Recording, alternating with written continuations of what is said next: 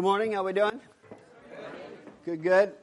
Before I get started this morning, just want to tell you this past week that we launched this new website, and it kind of looks like this. And I just want to make you aware of a few features on it that you might want to tap into. Like, for example, if you go to the resource button, you can get the bulletin on your phone now. Okay, so that's a resource that you could do. You can take notes on your phone or your tablet or whatever it is that you have with you. And so those are a few of the new features that are coming out. We're going to roll out some more new features and just the way we communicate with you and the way you can interact with us and on the website. So anyway, go check it out. Put it on your phone, and it comes up really well on your phone or tablet or computer. And so just wanted to let you know about that.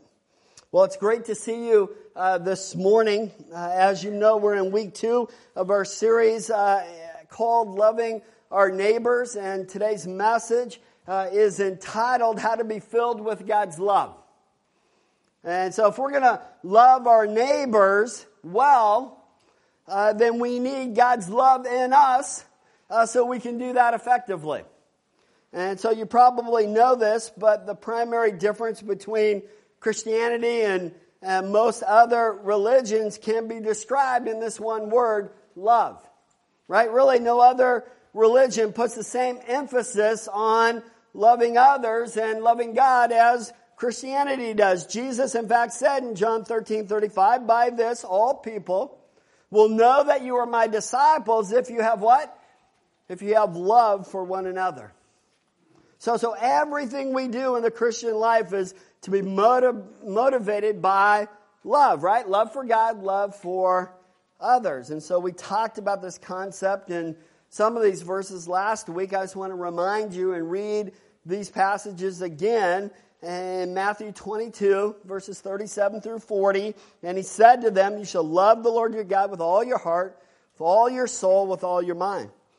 This is the great and first commandment, and the second is like it. You shall love your neighbor as yourself. And on these 2 commandments depend all the law and the prophets." So Christianity's uniqueness is seen especially in the teachings of Jesus, right? And especially in this idea, this concept of loving our enemies. And again, we see this in the Sermon on the Mount series that we just finished, right? You'll remember Matthew 5. You have heard it that it was said that you should love your neighbor and hate your enemy. But I say to you, love your enemies and pray for those who persecute you, so that you may be sons of your Father who is in heaven. Right? And so love is what makes Christianity unique. It's the one thing that everybody knows that we're probably supposed to do. And I get it, that at times it is hard, right? It is rough to love others. I think if you did a kind of a word on the street kind of thing and you asked any non-Christian what's the one thing that Christians are supposed to do, they're going to say what? Love others. And sometimes I think the reason why we allow ourselves to become sidetracked with secondary issues within the Christian subculture, things like the authorship of Hebrews or the style of worship or whether or not Jesus would drive an SUV or a Honda Accord. You know he drove a Honda Accord, right? Because they all came in one accord. It's biblical. Right? Right, we do that because it's easier, I think, to debate than it is to love. When we planted this church 15 years ago, all I heard was if you're going to be a successful church planter, you had to be an entrepreneur, you had to be organized, you had to be efficient, you have to manage your time well, and you have to be an amazing preacher. 15 years later, 27 years in the ministry, do you know what I would say if I were asked that question today? I would say success is how you love people. All that other stuff is fine and dandy. And if you do those things, you'll probably have a large church. Nothing wrong with that. But loving people will make a difference in their lives, not only now, but for all eternity. And that doesn't just apply to pastors, it applies to you as well. If we're going to make a difference in the lives of people, then we have to do it by what? We have to love them well. Now I want to remind you, I talked briefly last week about this, but love is primarily an action and not a feeling, right? It's something that you do. And culture tells us the opposite. Culture says that when you fall in love, it makes you feel good. And that's true, right? There's some truth to that, no question. It does do that. And when you're in a loving relationship with your spouse and kids and etc., it does make you feel good. But you know what? There is more to it than just that. And our goal for today is not just to feel love. Our goal is to show love to our neighbors, our friends, our family, our spouse, and even to our enemies. And some of you might be thinking right now, the problem is I don't even like people, and now you're telling me I got to love them? Like, seriously? So we're going to talk about how you can do that. Go ahead and take your note sheets out of your program. You can follow on with me. Take your Bibles, turn to 1 John 4. That's where we'll be today.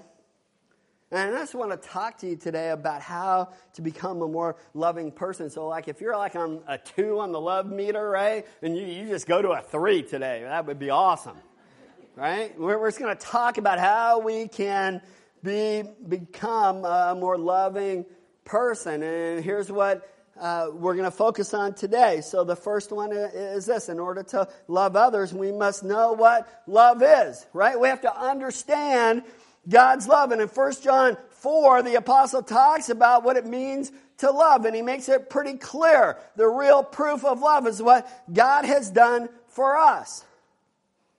And these verses help us understand what love really is. And the first thing we see is that love will sacrifice to make things right. For 1 John 4:10, in this is love, not that we have loved God, but that He has loved us and sent His Son to be the propitiation for our sins. Now that word propitiation carries the idea of a sacrifice that turns away the wrath of God, right? It rightly regards us apart from Him as worthy targets of His judgment. Right? We are rebels and enemies of Him. And even if we didn't know it, but on the cross, Jesus took the punishment of our sin that we deserved. His sacrifice turned away the judgment that we would have received.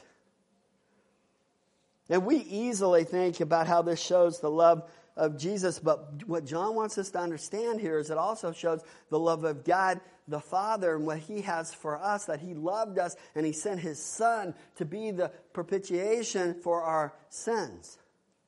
And what we learn here is that love involves sacrifice. It's the heart of the gospel, right? We're separated from God by our sins and we were completely unable to save ourselves. And so God sent His Son to atone for our sins, to die for our sins so we can be forgiven, so we can be what? Right with God. That's how great His love is for us. He's willing to make such a sacrifice in order to restore our relationship with Him. And if we want to love, the question is, are we willing to sacrifice in order to make things right? So sometimes we have to sacrifice to make things right in our marriages, or sometimes we have to sacrifice to make things right with our kids, right, in order to make our families right. And I want to emphasize this morning that phrase, to make things right clause, right? And love involves sacrifice, but it's not sacrifice merely for the sake of sacrifice. It's not sacrifice because, the other person or the other family members are everything and you're nothing, or what they want matters more than what you want. That's not what this is about. This is not about sacrificing and playing the role of a martyr. That this is sacrifice for the good of the relationship. It's sacrifice in order to make things right. And love is about sacrifice. And if we want to be filled with God's love, be prepared to sacrifice for the benefit of others. The second thing to know about love is that love empowers others to do what's right. Verse 9. I'm going to be all over the place in chapter 4. So verse 9, in this, the love of God was made manifest among us, that God sent His only Son into the world so that we might live through Him. Right? So His love demonstrates to us in the fact that He sent His Son so that we might have life. So His love is for our benefit. It strengthens us to the extent that we are able to love others. And we should love people in a way that what? Builds them up. In a way that empowers them. In a way that gives them life. Just like God's love for us gives us strength to live. Our love for others, differently of course, but it should inspire others to live a holy life. And then there's a third thing about love, is that love replaces fear with security. Drop down to verses 17 and 18. By this is love perfected with us so that we may have confidence for the day of judgment. Because as He is, so also we are in this world. There is no fear in love, but perfect love casts out fear. For fear has to do with punishment. Whoever fears has not been perfected in love. And so what John is driving at here is that a relationship with God is a love relationship, not a fear-based one. Right? He says love has been perfected. And so John doesn't use the Greek word here, which has the idea of maturity and completeness. No, he writes the word, speaking of love, that is perfectly perfected or completely complete. And what for? For the day of judgment. This is when the completeness of love's work in us will be demonstrated. As much as we can know the completeness of God's love now. Right? We know or we'll know it all the more on the day of judgment. Like you may be aware that you're a sinner now. I may be aware that I'm a sinner now, but we're really going to know it in the day of judgment. Right? You may know the reality of hell now, but you're really going to know it on the day of judgment. You may know the greatness of Jesus' salvation now, but you're really going to know it the day of judgment. Then he says, so that we might have confidence or boldness in the day of judgment. So this shows the greatness of God's work in us. And we might be satisfied to merely survive the day of judgment, but God wants to fill our lives with His love and His truth so that we can have what? Boldness and confidence in the day of judgment. The Bible says that one day all of humanity is going to gather before God's great white throne and face this judgment. That day is coming. Realize this morning that the day of judgment is on God's calendar. Some people think that they're going to go there and judge God like I'm going to go tell God a thing or two when I see Him, right? I'm like, that's like utter nonsense, right? How can anybody have that kind of boldness? We can imagine Jesus being bold before the throne, but us? The only way that we can have boldness in the day of judgment is to receive and to walk in the transforming love of God today. And then he says there's no fear in love. And the completeness of love means that we don't cower in fear before God, dreading His judgment, either now or at the day of judgment. We know that all the judgment that we ever have deserved, past, present, and future, was poured out on Jesus Christ on the cross. What about the many passages of Scripture, Old and New Testament, such as Ecclesiastes 12:13 or 1 Peter 2:17? You probably know this verse in Proverbs 1:7. The fear of the Lord is the beginning of knowledge. And these passages tell us that we should fear God. But that fear, see, is a different kind of fear than what John writes about. That kind of fear is this holy respect, if you will, of what the psalmist is trying to say here. But rather, the kind of fear that John is talking about involves this torment and agonizing kind of fear which robs our soul of joy before God. It is the fear that is opposite of boldness and confidence in the day of judgment. And then he says this, but he who fears has not been made perfect in love. If our relationship with God is marked by this tormenting fear that we fear him, it shows that we've not been made perfect, that is, complete and mature in his love. So in order to be filled with God's love, we have to know what love is, what it looks like. And then secondly, in order to love others, we must experience God's love firsthand. To give God's love, we must first receive his love. John puts it this way in verse 7, Beloved, let us love one another. For our love is from God, and whoever loves has been born of God and knows God. Notice that phrase, has been. Go ahead and write that down in your note. Whoever loves has been born of God and knows God. It's a simple fact. If you've experienced God's love firsthand, then you share God's love with others. Right? If you've never received God's love, you simply don't have it in you to love others. Listen again to what John wrote, verse 19. We love because what? He first loved us. That's where our ability comes from, his love for us. And in this statement, John begins by declaring the heart of every true follower of Christ. Simply and boldly put, we love him. Right? This is a fact for every true follower of Christ. There's no exception to the rule. If we don't love God, then we're not born of God.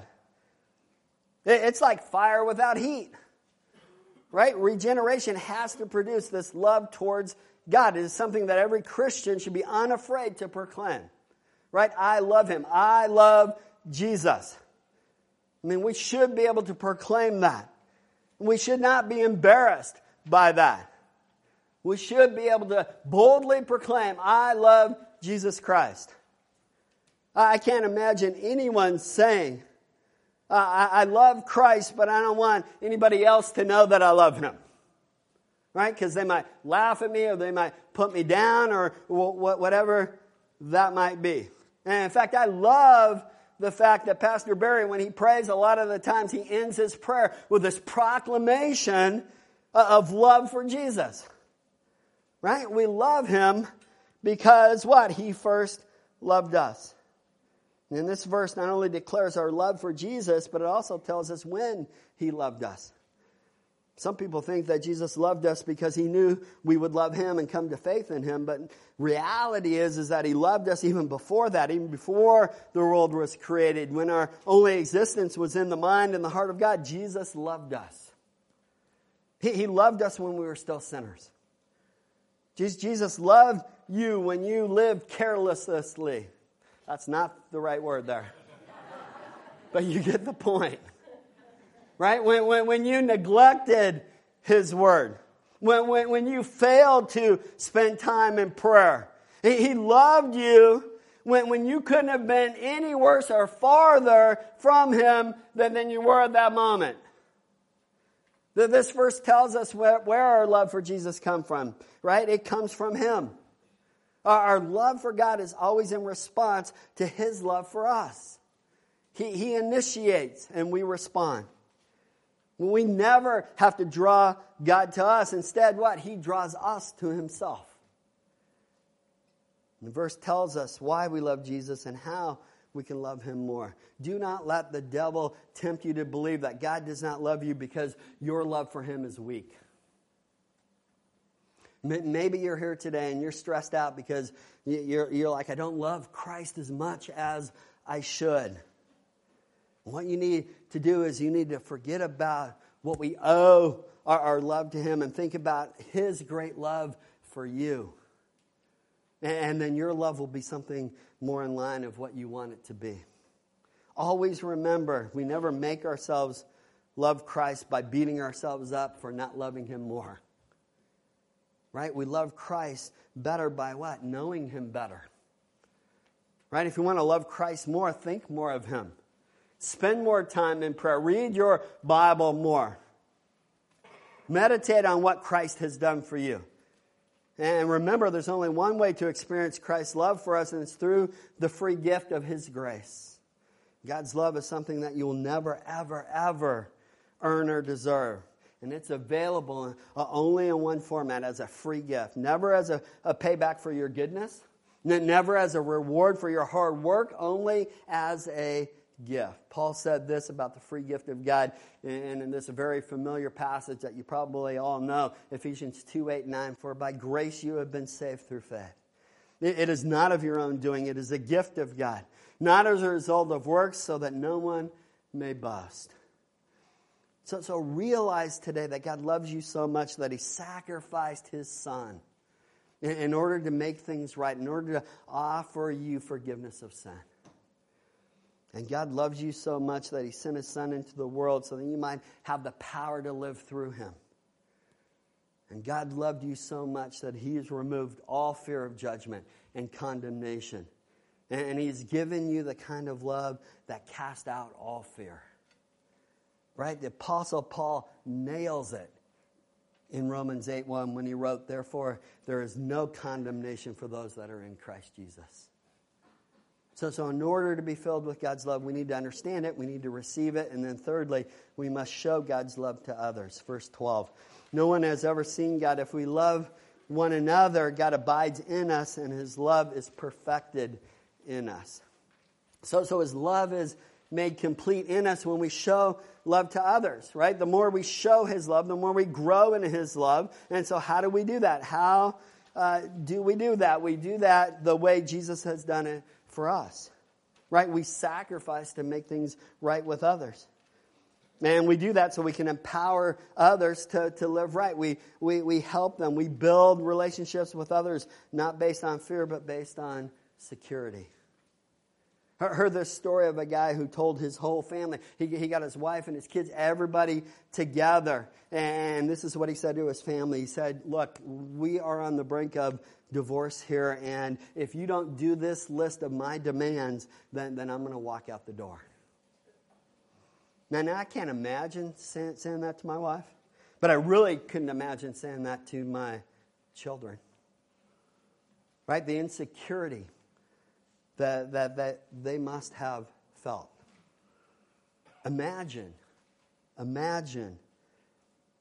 what it would be like if God said that to us.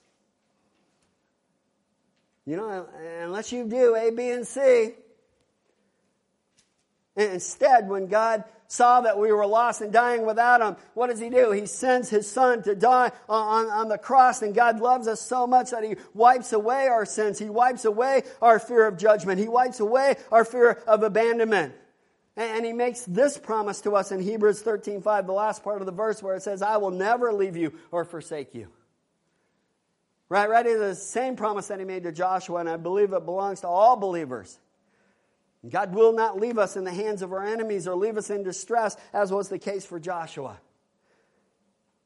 And when we offer pleasing sacrifices to God, like in Hebrews 13, God says He will never leave us or forsake us. Want to be filled with God's love?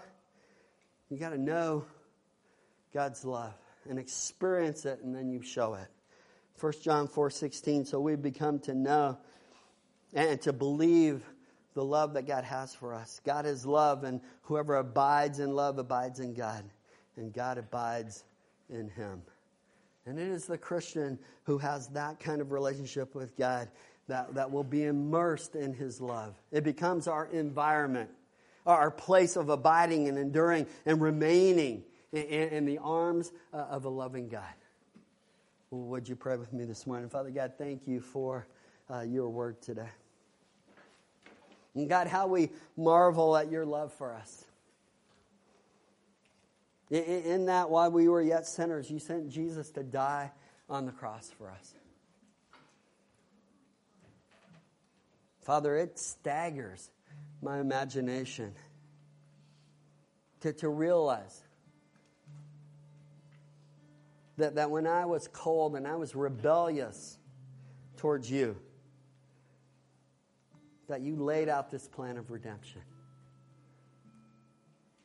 So that guilty sinners could be declared righteous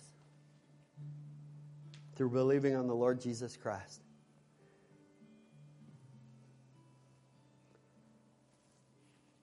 Who died on a cross for us. paid the price for our sin with His blood. I want to thank you this morning for your grace and your mercy. And God, may we be a people that would extend that grace and mercy as we attempt to love others and to love our neighbors well. May we exhibit your unchanging and unconditional love towards those we come in contact with. God, would you help me just to come to a deeper understanding of what your love really means, so that I can live it, so that I can explain it, and I can show it. God, I pray that you would give us opportunity this next week to do that. In Jesus' name I pray. Amen.